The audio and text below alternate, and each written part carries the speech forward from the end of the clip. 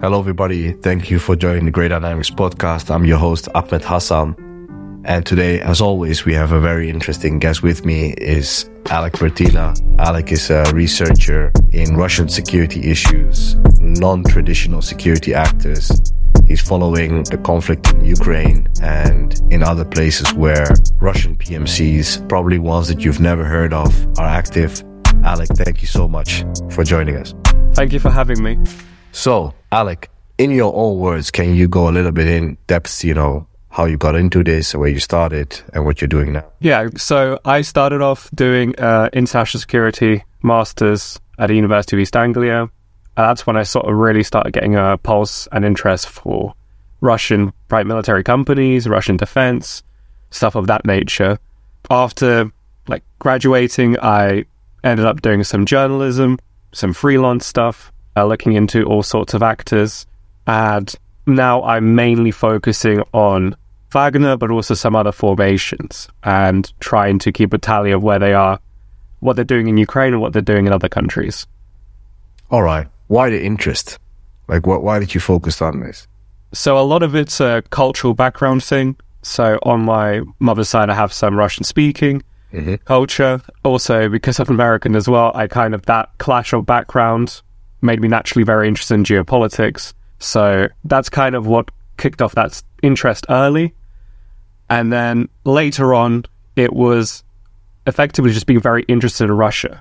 Russia's got a very interesting history of subterfuge, of clashes, of surviving numerous wars. And if you're interested in security matters and in the way that they shape cultures, Russia's a pretty good testing ground to learn about all of that stuff. So that's mainly why I've been pushed into that direction. Okay, interesting. So do you think your background and the conversations you have at home with your family, does that influence how you analyze or maybe how you judge these conflicts? Does that give you more insight? Does that give you more objectivity or less objectivity? I know it's a difficult question, but... So lived experience is an interesting thing. I'm not of the belief that people are inherently objective. So we can try to do our best. And if we lay out the facts to people and if we lay out our rationale, then we're being quite transparent, right? Because we're showing what cultural lenses we're looking through things, why we're pursuing the research that we are. So that's sort of how I look at it. Obviously, the lived experience forms certain heuristics and ways of looking at the world. And I'm not going to pretend that that isn't the case. But I try and show that, it isn't just an inkling or a vibe that I'm going off when I'm looking into these things. There are sources of information, rationales for why I'm assuming certain things that come through what I'm reading. Thank you for that answer. Everybody's talking about Wagner, and Wagner is in the zeitgeist at the moment, especially in the West, maybe a little bit late. And we're seeing Wagner's very active and open communications. And for people that listen to the podcast, we have multiple experts on that have spoken about the group as well as about Ukraine. I think we haven't really, I don't think we have enough explored other actors than Wagner, right? So I want to ask you, first of all, what is Wagner's role in Ukraine? And how have they influenced the conflict in Ukraine and where they are today? And then, if possible, I would love for you to go into perhaps some of the other actors, either connected to Wagner or not, and some of the current developments, like yesterday on the Gazprom PMCs, or I think the word you preferred was semi-state security formation. Yeah, please, could you go into that? So with Wagner, the reason why it's best to call it semi-state security formation or informal semi-state security formation, as Kimberly Martin calls it, is because it's not really a private entity. And for anything security related, it's generally quite hard to have a private security entity in Russia. The state wants to have control over that sort of area of business. And a lot of these organizations, especially Wagner, is very dependent on Ministry of Defense inventories and also GRU training facilities. So that is why I go by that name, and that is why I label most organizations like that. In terms of their role in Ukraine, They pretty much do everything. They're a force multiplier. They have an intelligence branch, which is ignored quite often. They have their own command and control structure that does have to report to the MOD somewhat, but it's a lot more autonomous than some people might assume. They also do logistics. They have civilian drone divisions who do ISR, so intelligence, surveillance, and reconnaissance. And they are one of the most assault-capable forces that the Russians have. They're getting degraded, fighting in Bakhmut and some other areas, but they've been more effective than a lot of the Russian military's formations have been, or other semi-state security formations. And I would say there's two main reasons for that. One of them is that Wagner has an expanded ability to engage in procurement outside of the MOD's normal procurement sources, because fighters know what they want, they tell Prigozhin, and they tell someone higher up, and then they get it. And the other thing is that a lot of the technology they use is simply not the sort that the Russian Ministry of Defense would want to shell out for. For example, spider helmets, which are helmets that have laser sensors that can identify enemies from, 10, 15 meters away based on, basically laser tracking systems, if that makes sense. Laser or infrared? I believe it might be infrared. Okay. In terms of areas of operation, we obviously mentioned Ukraine. That's where they're probably fueling the biggest force right now. They need actual divisional capabilities. They have to basically be in an army in their own right. But they're doing counterinsurgency in most other places, along with some intelligence work and some psychological warfare stuff. They're in Burkina Faso. They were in Mozambique. It's hard to know how much they're still there. They're in Mali, the Central African Republic, Venezuela. There's been chatter of them being in Nicaragua. They're really all over the place, and that's because they're a much more expeditionary force than the Russian army itself is. There's a lot of incentive with using Wagner as an expeditionary force because there was some deniability in their connection with the Russian government. That's kind of gone out of the window now, since Prigozhin's been so public about the connection that Wagner has to Russia when it comes to, using Ministry of Defense inventories, to following directives, that sort of thing. So, yeah, that's Wagner in a nutshell. So, you mentioned Wagner's intelligence unit. Can you go a little bit more about that? So, intelligence is going to be embedded on all sorts of levels for Wagner. You obviously have military intelligence guys who are assessing during civilian ISR in Ukraine, for example. So basically what they've seen with DJI Mavic drones, with Orlan drones, that sort of thing. There's guys identifying what's being seen on satellite images. A while back, there was a Chinese firm that was actually sanctioned that was providing satellite imaging services to Wagner. You also have guys who are doing counterintelligence, looking for moles in Wagner. I think the US leaks identified that there are definitely moles within Wagner. And there's, also people who are just keeping track of journalists who are looking into Wagner, trying to get an assessment of the countries they're operating in terms of their cultural environment, identifying key targets, for example, for counterinsurgency operations. So Wagner has a mini bureaucracy in the sense that it's really got its own quasi-autonomous command structures, bureaucracy of intelligence analysts, that sort of thing. So I wanted to ask you, because I've come across the capabilities. I think I've forgotten, but if I'm correct, they have their intelligence wing has a name, correct? Do you know that? It doesn't immediately come to me, the name, but it does have a chief of staff. So any bureaucracy you can imagine in the military sense within the Russian state is probably replicated on a smaller scale within Wagner. So it would not surprise me if they did have a dedicated intelligence wing and a name for it. That would match with what I've read about Wagner's structure in general. Yeah, it's now I'm racking my brains because I remember seeing it somewhere and us wanting to do a report on it. And I think somebody within the team is working on it, but I will have it in the show notes for anybody that we got interested into it, because for us as Great Dynamics, and I think a lot of the people that listen to this podcast, they're interested in intelligence, right?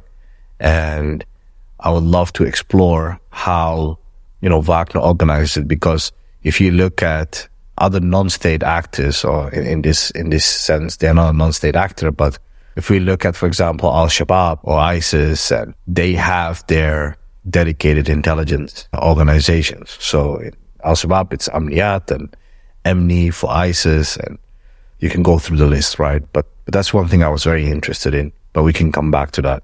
Obviously, you've mentioned Prigozhin, Putin's chef. I'm interested in, and I think a lot of the people that look at Wagner, some of our friends, our mutual friends that look at Wagner, I see them dispelling this all the time. But who is Prigozhin? And is he this mastermind controlling all these parts? And is he a threat to Putin, right? So that's a very good question, and it's a topic that's come up a lot. There's obviously a common narrative among some people that Putin's angling for power as president post whatever fallout happens because of the Ukraine war. You mean Prigozhin is? Yes, Prigozhin, yeah. So yeah, Prigozhin is identified as this actor that can take over potentially, but there is a lot of misunderstanding around how Russian society works and Prigozhin's position as a so-called elite. First of all, Prigozhin is more of a custodian of Wagner and a managerial figure within Wagner.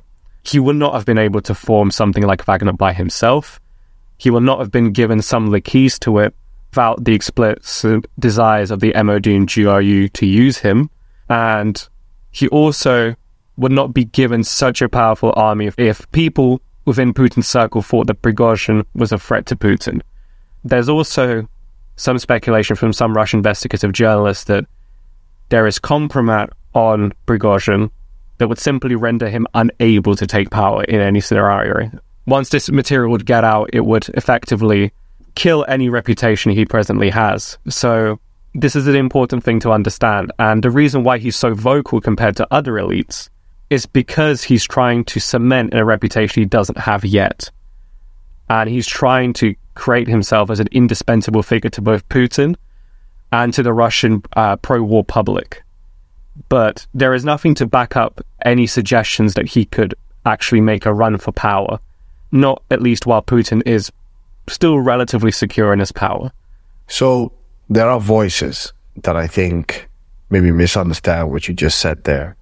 And I think when we look at the communications, and maybe a couple of months ago we saw Prigozhin warring with Shoigu, the head of the defense in Russia, and lamenting like support from the military. Why is that? So this is interesting. There are a few interpretations of it. The one that I find the most compelling was that Prigozhin, Surovikin, General Surovikin, and Kadyrov set up an ultra-nationalist triumvirate to try and depose Gerasimov and Shoigu of their existing influence within the Russian Ministry of Defense. Effectively, those three figures thought that they had an opportunity to capitalize off the incompetence of Shoigu and Gerasimov to try and make names for themselves, acquire resources, and to become a more indispensable part of the Russian military nexus, if you will. And what I would say is that people haven't recognized how much this has already failed. It's clear from the multiple times that Peskov, the Russian Kremlin spokesperson, has had to say that, you know, Wagner and the Russian Ministry of Defense aren't fighting, that there's clearly discontent from the Kremlin around how this unity of command comes across from the outside and what it does to Russia's reputation. The other thing we have to remember is, as I mentioned earlier, Wagner is dependent on the Russian Ministry of Defense's inventories. So to insult the entity that actually gives life to your organization, the ability for it to operate at the scale that it does in combat operations, is always a risky play. And unfortunately, unfortunately for Prigozhin rather, Surovikin and Kadyrov abandoned him in this, more or less. Kadyrov was kind of the first to distance himself. Surovikin was demoted after lackluster performances. He withdrew forces effectively in Kherson, but past that, he wasn't able to acquire the reputation that would have kept him at his post. And Prigozhin's enemy, Gerasimov, was appointed in place of Surovikin to lead the Russian invasion of Ukraine. So all of these series of failures were catastrophic to any power that Prigozhin might have been able to accrue and show that, he simply wasn't able to execute that plan to acquire more resources and more influence. Interesting. I think that whole era sparks people talking about like maybe Prigozhin making a play for more power and maybe even going after Putin's role, which, you and I have talked about a lot, and nothing in the evidence suggests that would be even possible or in the realm of possibilities. And I would also just say that the competition was between the Ministry of Defense and Prigozhin. It was never about who was going to take power in Russia. And this was a misunderstanding. Prigozhin was trying to impress Putin and trying to show he was better at the job than the MOD. This is the only reason he started this thing. He doesn't want to antagonize Putin. He doesn't want to go after his throne. It's about actually impressing him and accruing resources through impressing him. And I think that is what people really missed, in my opinion. Interesting. No, I agree with you on that one. So, while talking about Wagner also, some researchers say that another group, far-right, for some reason far-right has become a very polarizing term, or let's even go further and say, Nazi sympathizer group, Rusik, is portrayed to be, like, I don't know if it's true or not, but to be like some sort of a, like, recon sabotage unit of Wagner. Others say it's a completely on its own thing. Do they sit within the Wagner structure, and is that their role? Is that not true? What is your opinion on that? What does your analysis say? So they definitely have a connection. And whether we like it or not, Rusich are clearly full of pretty effective, motivated fighters. And unfortunately, radical ideology can make you especially effective as a fighter if you're genuinely motivated by aggressive action by your state. There's also the fact that there is a revolving door around pools of personnel that you will get from the Russian Imperial Movement, Rusich, the Russian Imperial Legion. These sort of organizations always orbit around PMCs or semi-state security formations, which will be more accurate. So there is definitely a connection. I think his name is Andrei Milchakov, who is one of the co-founders of Rusich. I believe he did accrue experience in something like Wagner or another formation. And there's clearly cooperation on some level, or there was for a while. But you're right to say that they are autonomous to some degree from each other. And that also Wagner does have its own chauvinistic, right-adjacent ideas and quite stated racist overtones within its membership. To say it was an outright Nazi organization like Rusich would be inaccurate. I think it's also not unique for guys even in the Western sphere of like private military companies to have some pretty staunchly right-leaning views.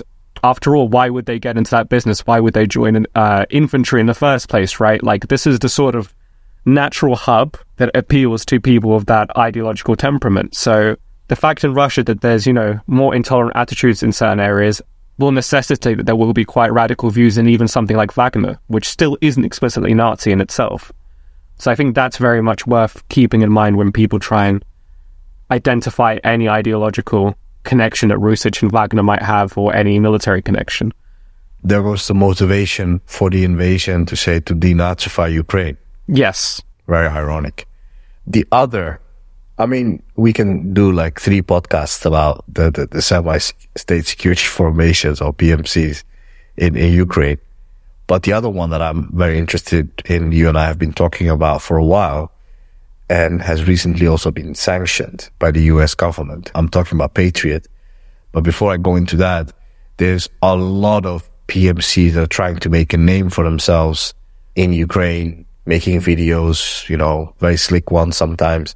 And some of them are fake, some of them are disinformation ops, and some of them should not be taken serious. But I think when you get sanctioned is when you arrived as a semi-state security actor, particularly connected to Russia.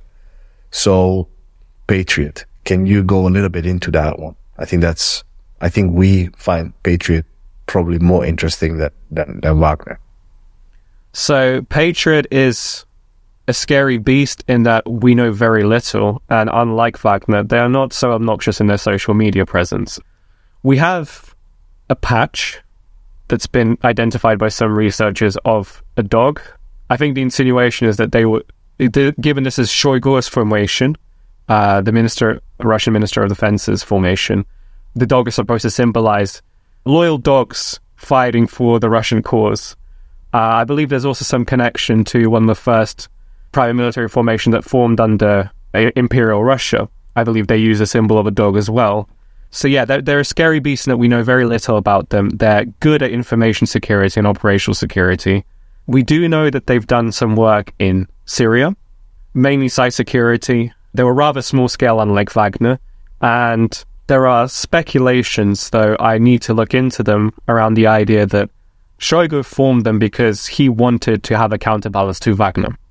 In Syria, there are multiple instances where Wagner writes and Prigozhin himself were not communicating what they were really up to.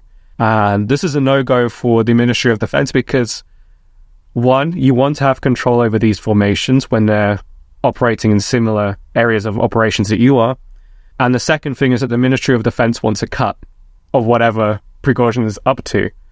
And one incident that comes to mind was there was a shell company that belonged to Yevgeny Prigozhin called Yevropolis, and that was a resource extraction company. And it's quietly, without the MOD's permission, signed agreements with the various Syrian government officials and business entities to provide site security in Syria for oil fields. And also, the promise was that if Wagner was able to retake those oil fields for those government actors, that they would be able to get a 50% revenue cut of those resource extractions profits. So this is one of the main reasons Patriot was formed, is that Shoigu wanted to counterbalance in something that he had under his control explicitly.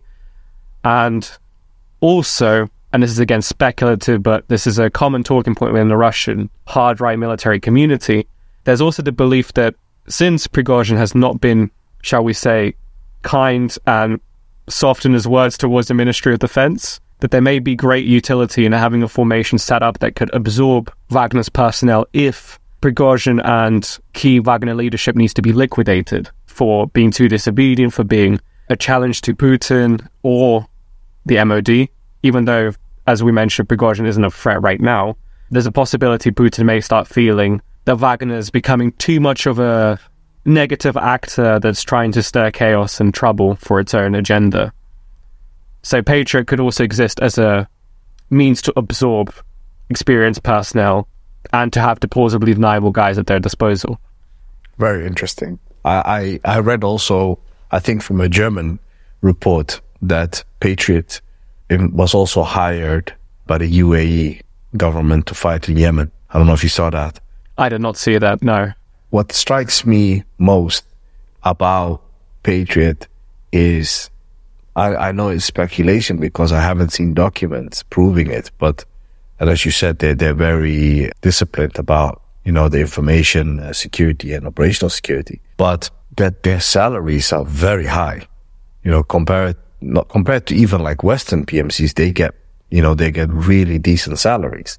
And you and I have talked about this before, and the training and the experience of their personnel is much higher than that of Wagner. You can see that also since we haven't really seen any Patriot guy, as far as has been communicated, because we don't know, and nobody has been caught by the Ukrainians. Maybe they have been, but at least I don't know about that. That's happened.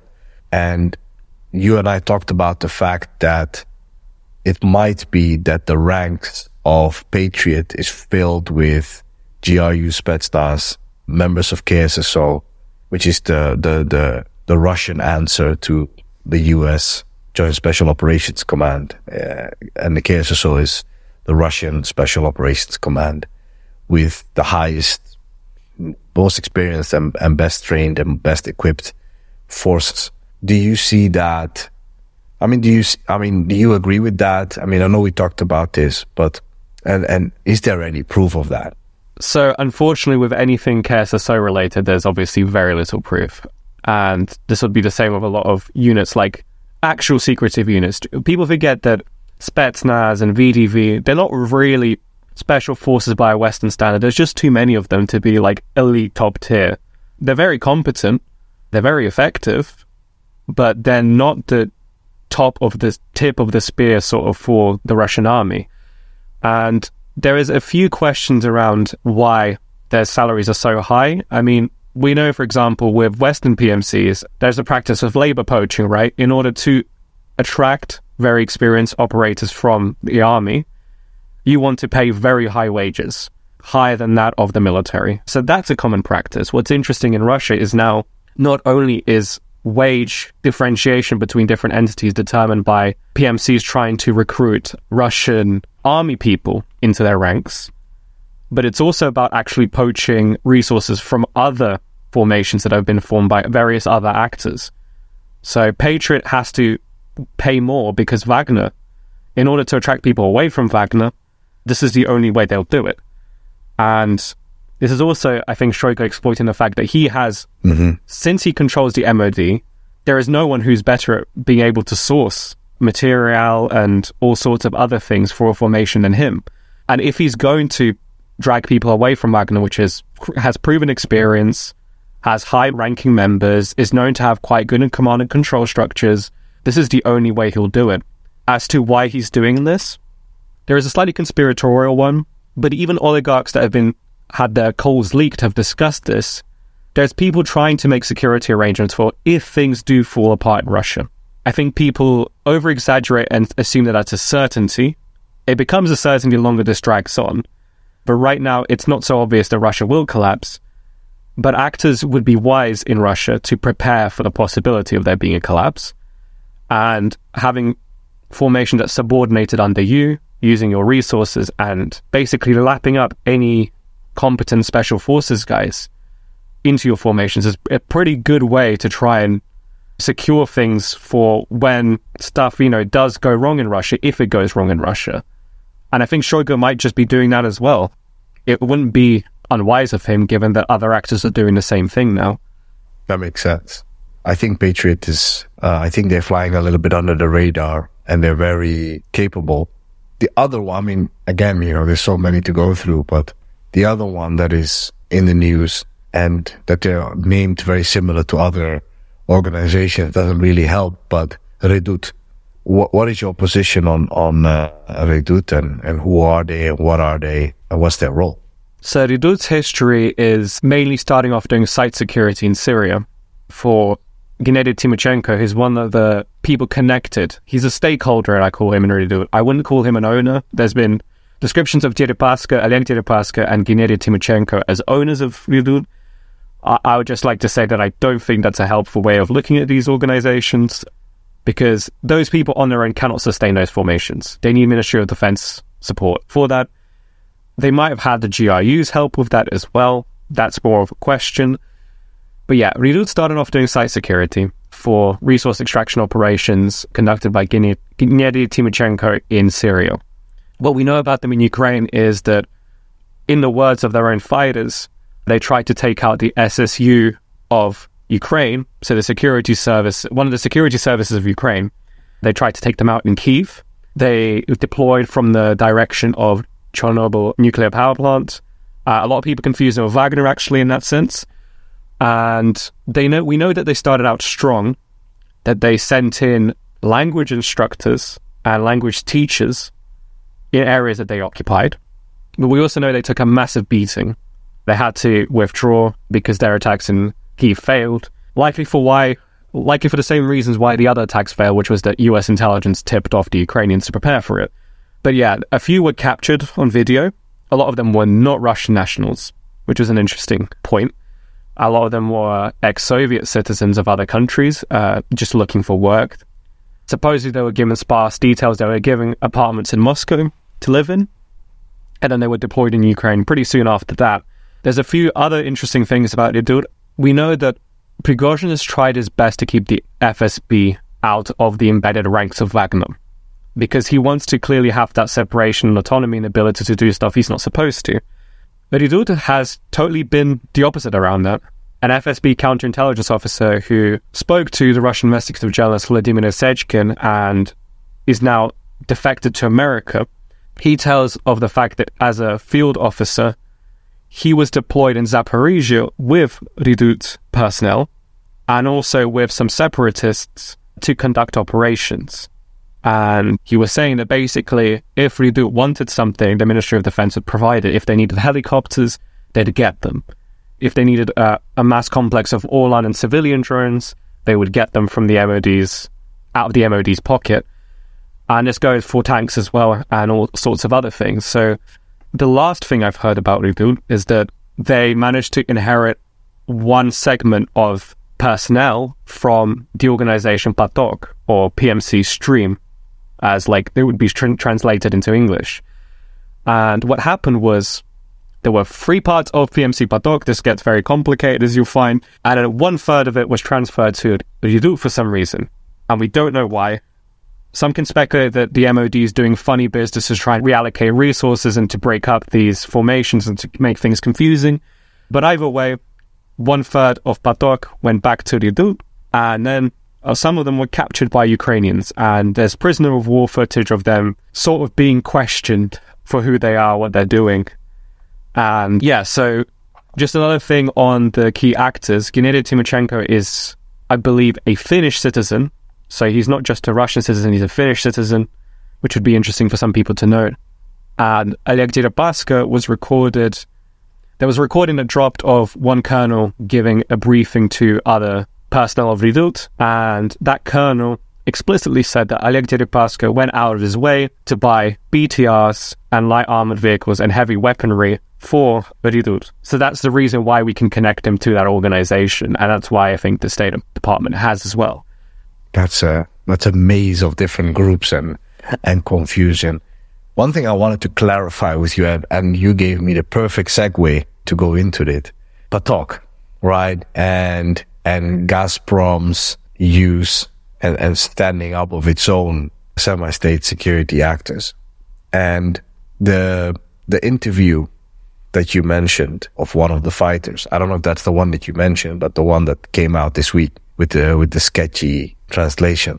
Can you talk about Gazprom's, because I think there's 3 of them, 3 units within, I think it was Flame, Stream, I'm blanking on the 3rd one. But can you go into a little bit about that? So just to mess with your head more, I think there were autonomous, quasi-decentralized units in Redut who had different names. Mm-hmm. They potentially have different command and control structures.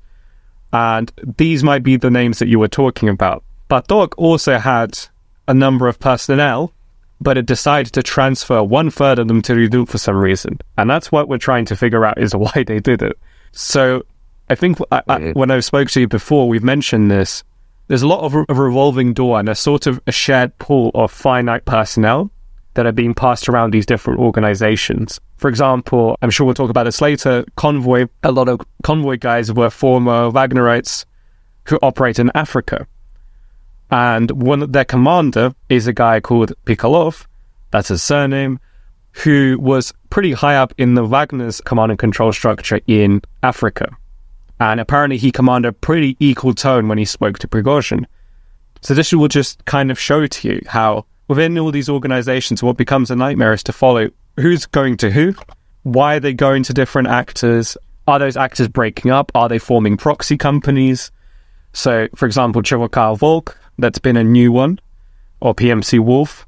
A lot of people have identified that they're actually being trained in Wagner facilities. A lot of the instructors happen to be Wagner, and one would be skeptical to assess them as being actually a different entity to Wagner at all.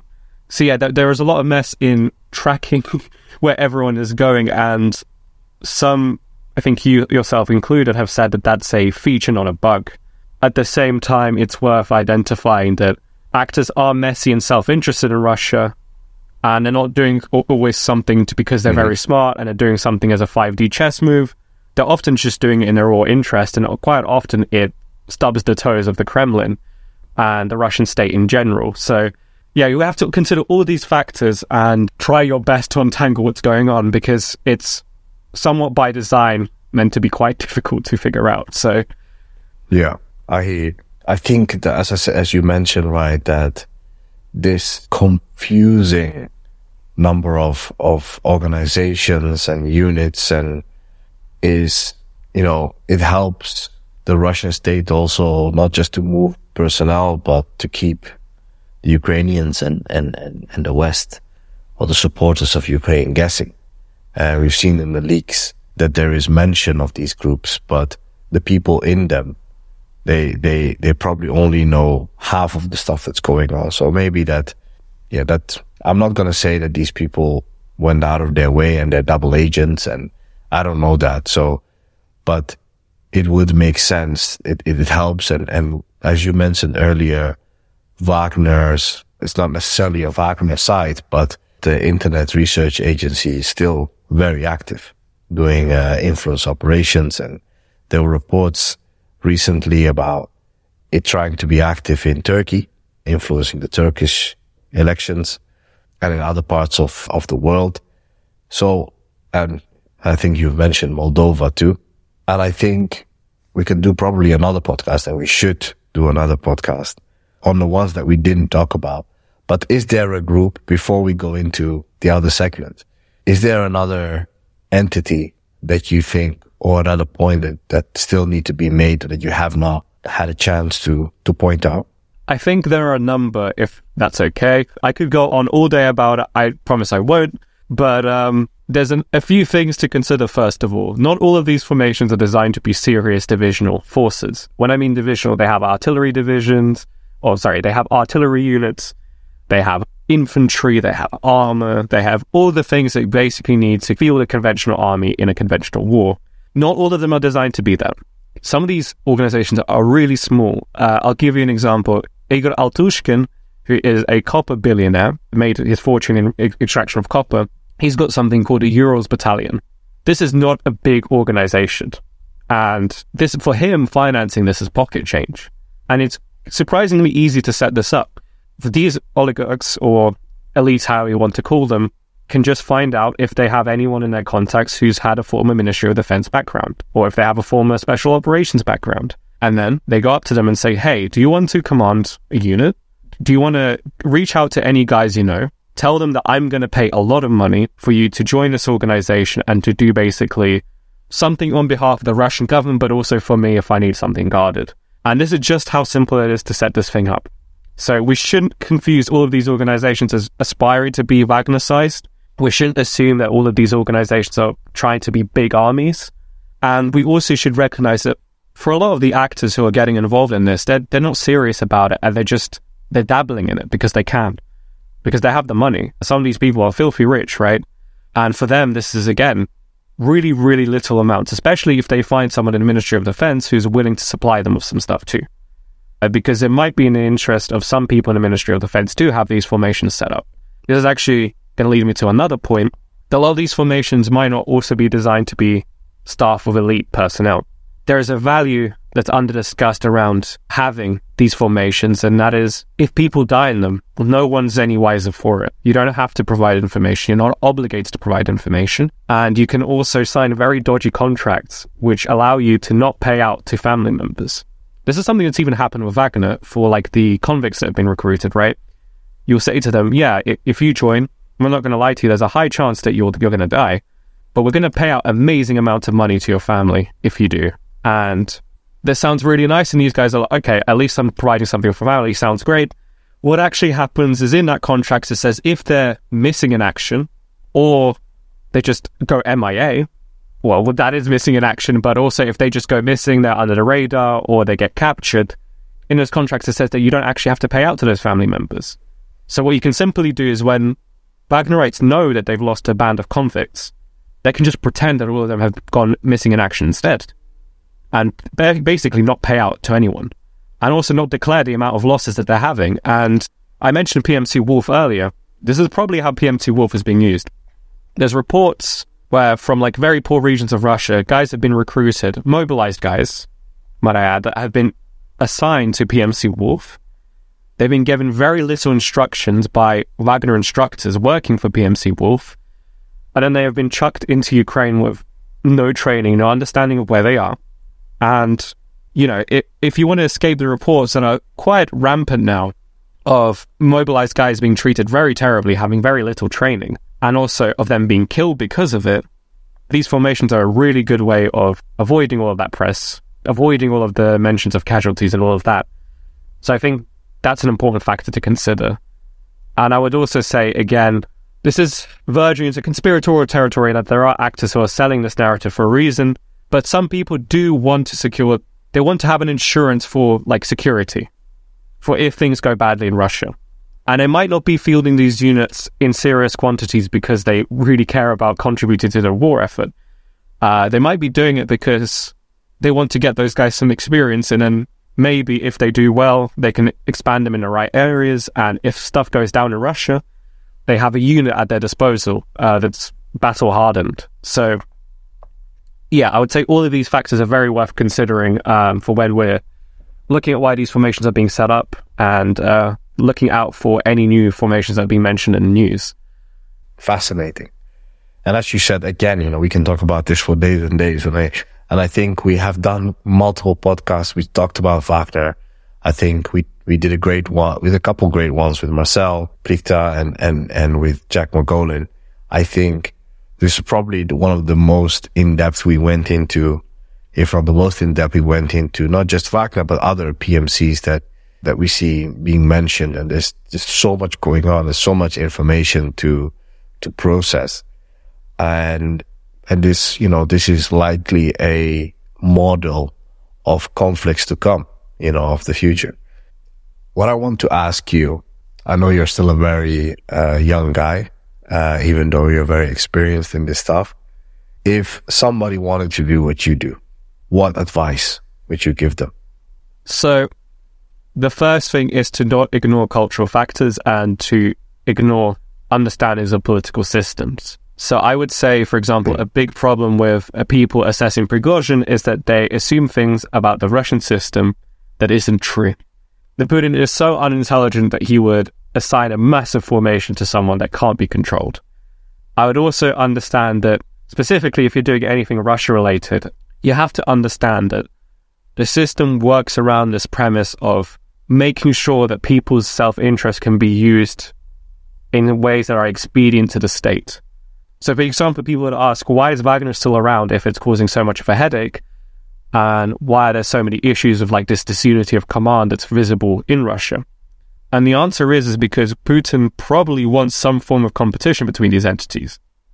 If he can use their self-interest to make them try and perform as effectively as possible, because there's been sloppiness from the MOD, there's just been downright laziness or lack of maintenance of equipment, pretty elementary stuff. So Putin has decided if there is some form of competition, this might serve the war effort positively. The issue there is that, you have to balance that self-interest in ways that doesn't shoot the Russian state in the foot itself. And again, understanding all of this requires some basis of understanding the temperament of the people that are at the upper echelons of power. It revolves understanding history, because all of this is formed out of the back of the collapse of the USSR. And all these details, they should not be discounted. You shouldn't just be consulting PMC literature and saying, oh, right, okay, I guess I can transfer my knowledge to Wagner. It's not that simple. You have to get the cultural context in there. I would also say the obvious stuff is just keep yourself safe. Don't contact people that don't want to be contacted in ways that are dangerous. I know this sounds juvenile and maybe patronizing to people, but it's a very big point. These dudes who are in these formations running them, they're scary. They're scary people. They've killed journalists in the Central African Republic. They don't want to be found out. So I use a lot of open sources, and there is a lot that you can use there. Speaking to these people who are actually in these formations is not only dangerous, as I mentioned, it can also be stupid in that they, and this is common for a lot of Russian actors, will lie to you about what they're doing. And I've seen this problem very much in journalism, where they've said, oh, we're going to speak to someone in Wagner. We've spoken to someone in Wagner. He's assured us of this and that. And there's a failure to understand that there is an incentive to lie to journalists. There's an incentive to lie to you if you're researching this sort of stuff. I'll give you a good example of this, so it doesn't just seem like I'm making this up. There is a former Wagner commander called Marek Gabdulin, and he was quite big in the press because he was the first guy who really came out and said, this is how these things work. And he's done a lot of work with another investigative journalist called Vladimir Sechkin. And one thing that people have ignored is that when Murat Abdulin, he was a commander in Syria, of all places, and he fails deliberately to mention the extent of Wagner's cruelty when it was operating in Syria. He's assigned bad instances, for example, the person who was tortured and beheaded on camera. I think his name was Hamidi Bauta or something like that. Murat Abdulin has deliberately tried to undersell how cruel Wagner was in that region and tried to label it as a few bad apples. And that's because he's a former Wagner guy himself and he's covering for himself. And I've seen too many journalists not being able to understand that fact and to try and factor it in within their analysis. So that kind of speaks to a second point, which is you actually need to try and get a good profile of the people within these organizations. Temperament, what drives them? For example, Prigozhin, it's ambition. It's also the fact that he wants to have more power than he presently has. So the reason why he's reaching out for this attention is not because he's already powerful. He wouldn't need to do this if he was already so powerful. It's to acquire more power at the detriment of others because he hasn't got that yet. So yeah, understanding people is going to help you a lot as well. So I would say those two things off the top of my head would probably be the most useful things I could suggest if you want to look into this stuff. Thank you. No, great point. And do you have a question for me? So I always want to try and gauge this with people is the balance of ratio between like how likely do you think that these formations are being set up as a security arrangement versus being set up as a plausibly deniable way for the Russian state to act in conflicts. Because I think that's been a raging debate from the people I've spoken to. There's been a confusion about why they're being really set up. Is the end goal to help in Ukraine, or is the end goal something else? It's a great question. If I have to give my professional judgment on that, I would say they were probably set up as a traditional PMC, but people understood the utility of having a deniable asset, right? And I think, as you mentioned early in the podcast, that in Russia, there is no, I mean, I think it's even like outlawed to have a PMC, straightforward PMC. It is, yes. At least when was Slavonic Corps and Wagner in the early days were coming up. So, and also before Wagner, people have to understand that too. Before and after Wagner was set up, there were more traditional PMCs, right? That did personnel protection and these type of things. I think the deniable asset is something that was understood that could work. I don't know how it works today because, Prigozhin is an influencer now, for better or worse, and we know what he's up to and we know what he's saying. So I think from the outset, it is probable that they were set up as a deniable asset, but I think it's highly likely that it turned after Syria to be, and we can see the movements in Mozambique, in Car, and these type of places where it was mainly regime protection.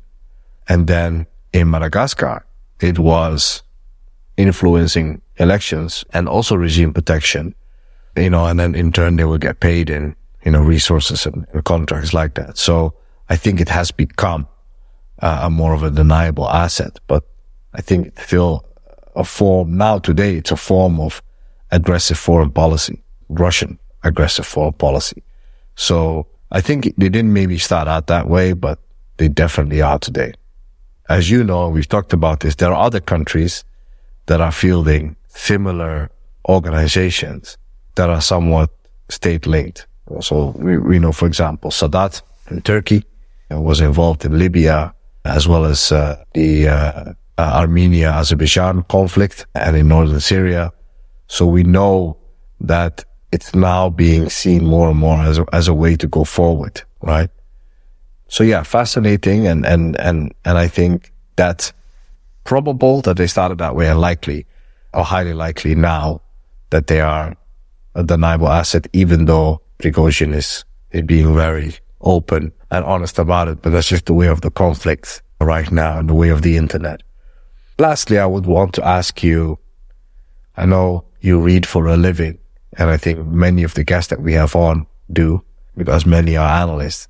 Do you have any cultural recommendations? Is there anything that you're reading or want to read that you could recommend?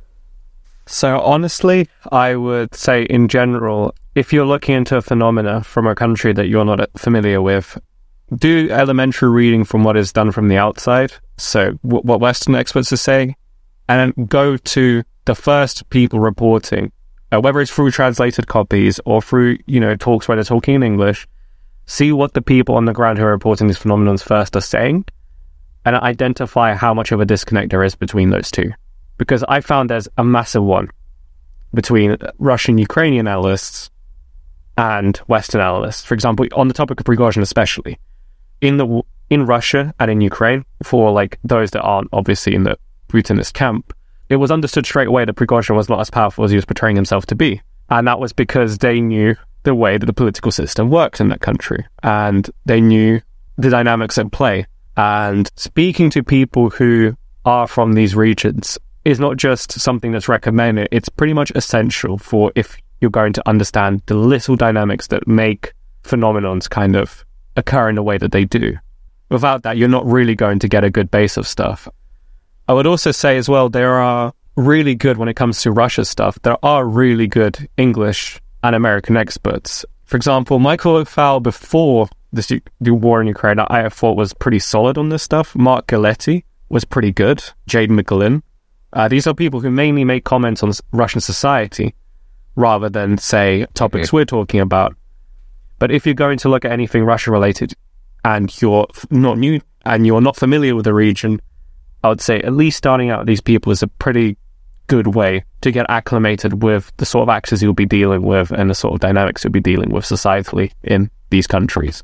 So yeah, that's sort of my recommendations, really.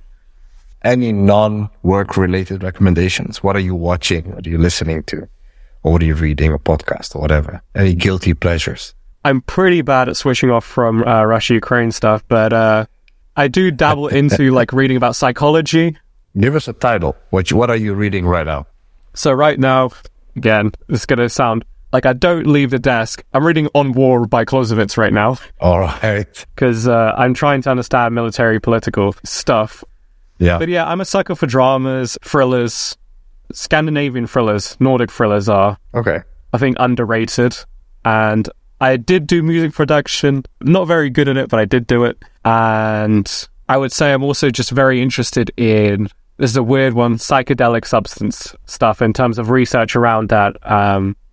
Because obviously, since I think research got closed down in America because there was ethics problems, it's been a bit of a closed book, but now that sort of research is opening up again. And I think the way that sort of stuff just like shapes realities, the treatments that have been successfully pursued with those sort of things. I'm sort of interested about that sort of stuff. I'm interested in people, so psychology, how people's minds work, what alters that, is pretty fascinating to me. So yeah, but nothing too exciting going on. I'm not doing extreme sports of any sorts or anything. I do have a martial arts background, but that's all right. About the summation of it. So yeah. Okay. Alec, thank you so much for coming and giving us insight in an often underreported side of the Ukraine conflict and perhaps, conflicts to come in the future. And I think that's very interesting for our listeners and for everybody that made it this far. And I wanted to say thank you guys because the support has been overwhelming. The one thing I would ask of everybody listening to the podcast, if you're listening on Apple, Spotify, we are on YouTube too, subscribe, give us feedback, give us ratings. If we deserve it, give us 5-star ratings, guys, because it helps more people find us, helps us grow.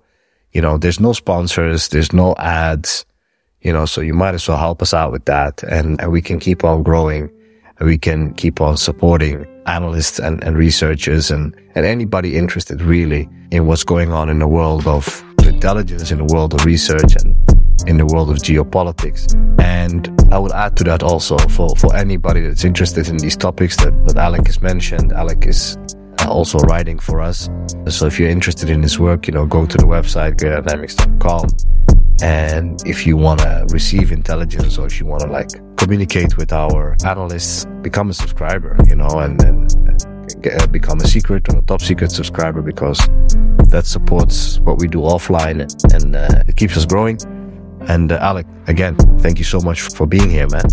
Thank you for having me. It's been a pleasure.